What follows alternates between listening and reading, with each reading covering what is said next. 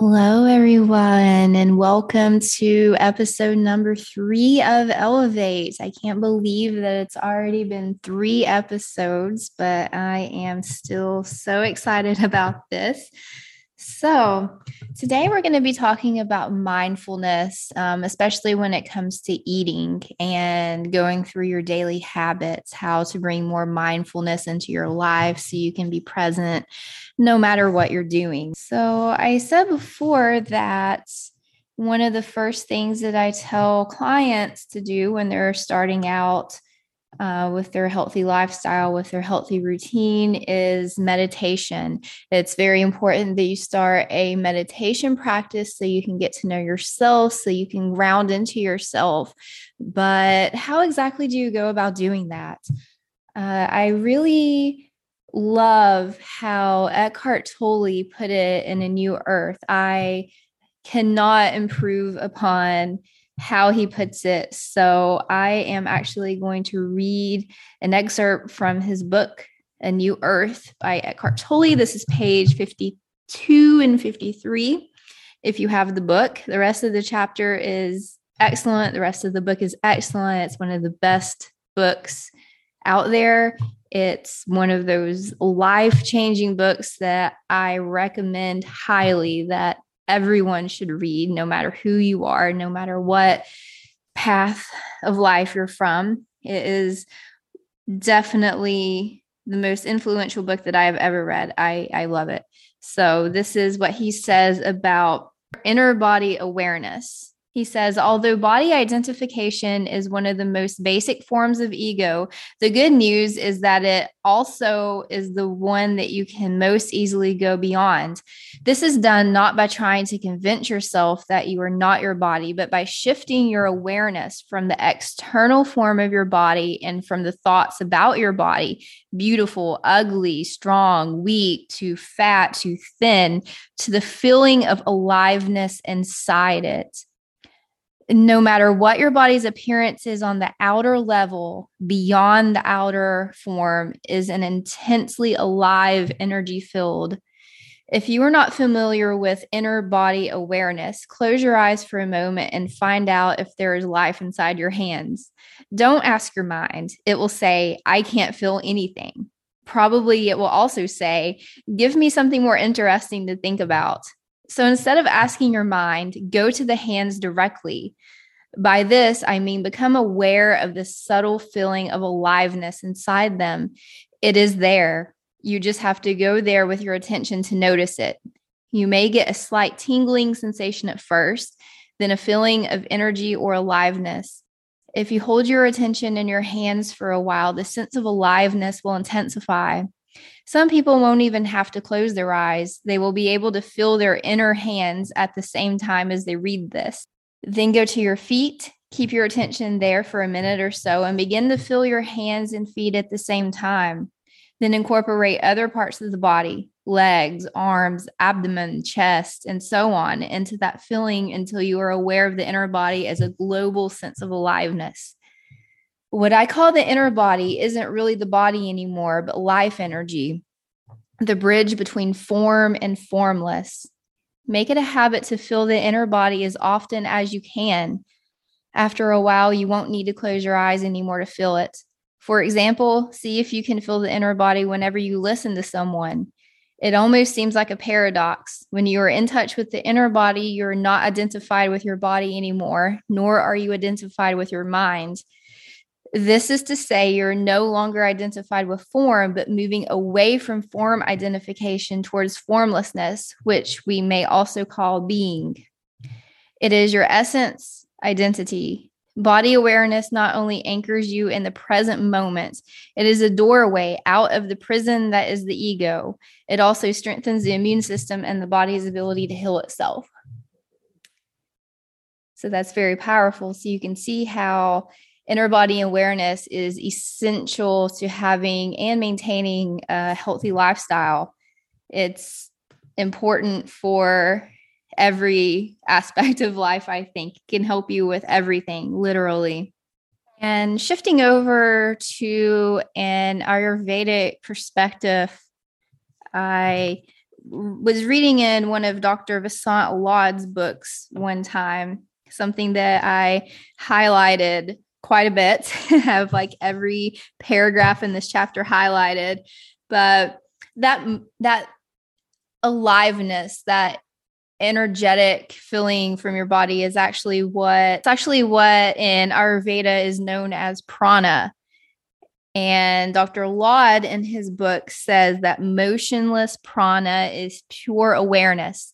When you go beyond the mind and start to feel the aliveness in your body, in other people, in the world in general, you start to feel the connection between you and the whole universe. That is pure awareness, is going beyond form.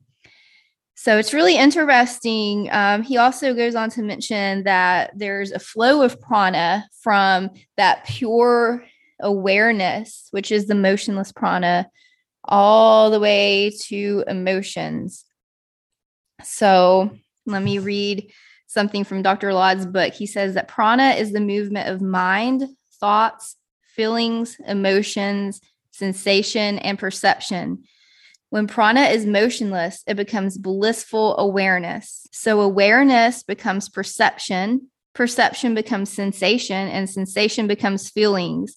Then thoughts arise and feelings become emotions. This is the natural order.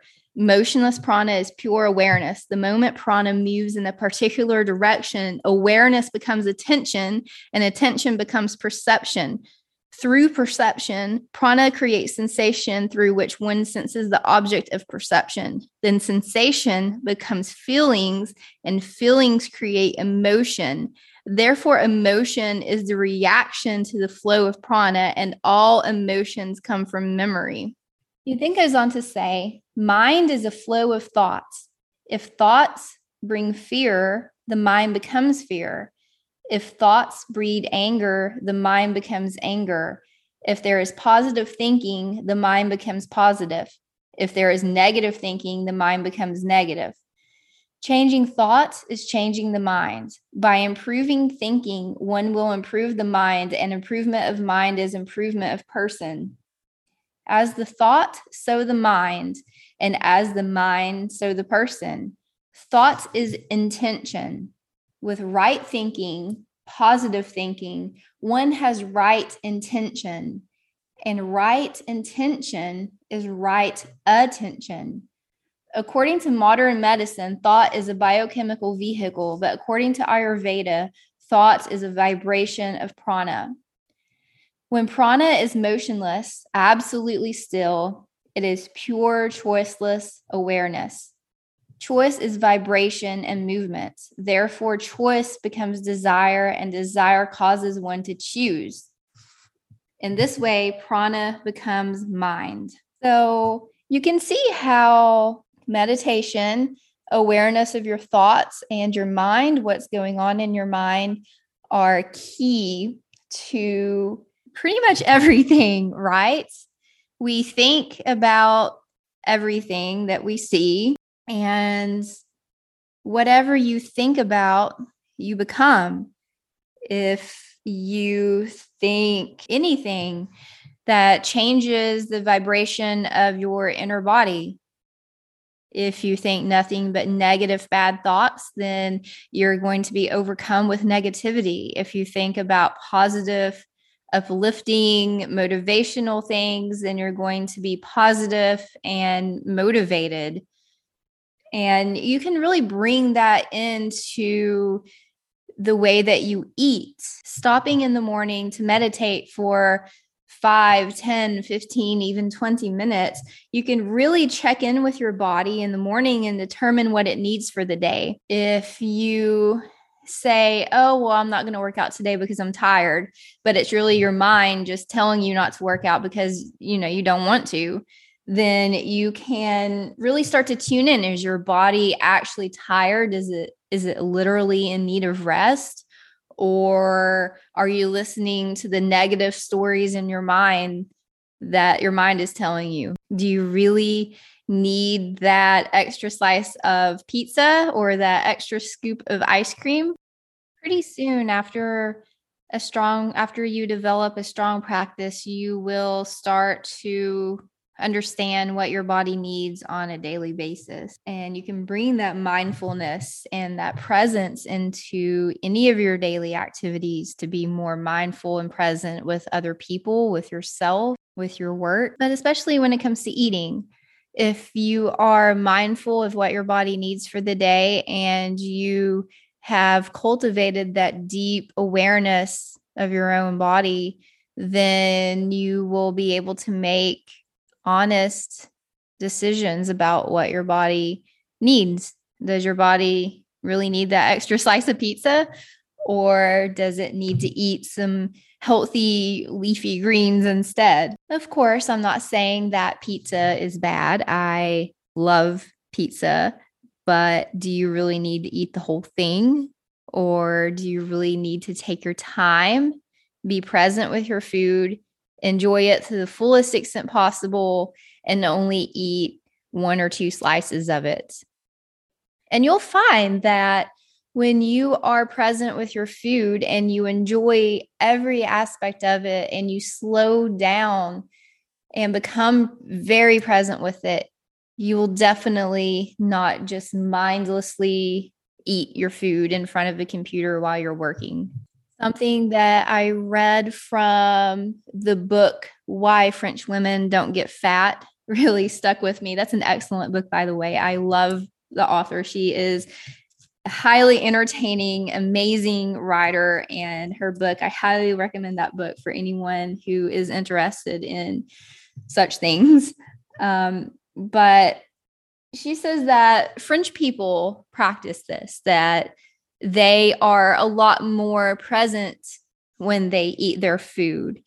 They don't just shove food down their throat without even thinking about it, and they don't eat in large quantities, and they don't eat things that they don't really need, or at least traditionally this is the case. I know that fast food and stuff is slowly spreading out to the entire world, so things are changing in that direction. But traditionally speaking, French people tend to be more aware and present with their food.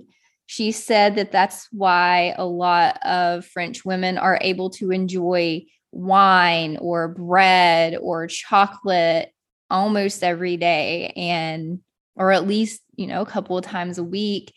And it's not that big of a deal because they are very mindful. She said that her mom used to eat chocolate every single day. And I started practicing something that she was talking about in her book. Used to, when I would buy a bar of chocolate, I would eat the whole thing, and I would want more. But after practicing mindfulness and presence, when I was eating chocolate, I would only eat 1 square, and I would be able to allow myself to enjoy chocolate every single day because I was aware of how it tasted, how it felt, all the different flavor notes to it. I would be so aware with that chocolate that 1 small square would be immensely satisfying, more satisfying than just mindlessly eating the whole bar and wanting more.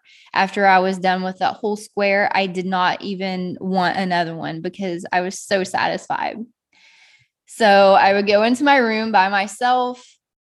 I would take that slice of chocolate. I would close my eyes. I would notice how it smelled. I would take that first bite. I would notice how it felt when I bit it off. I would notice how it felt in my mouth as I was chewing it up.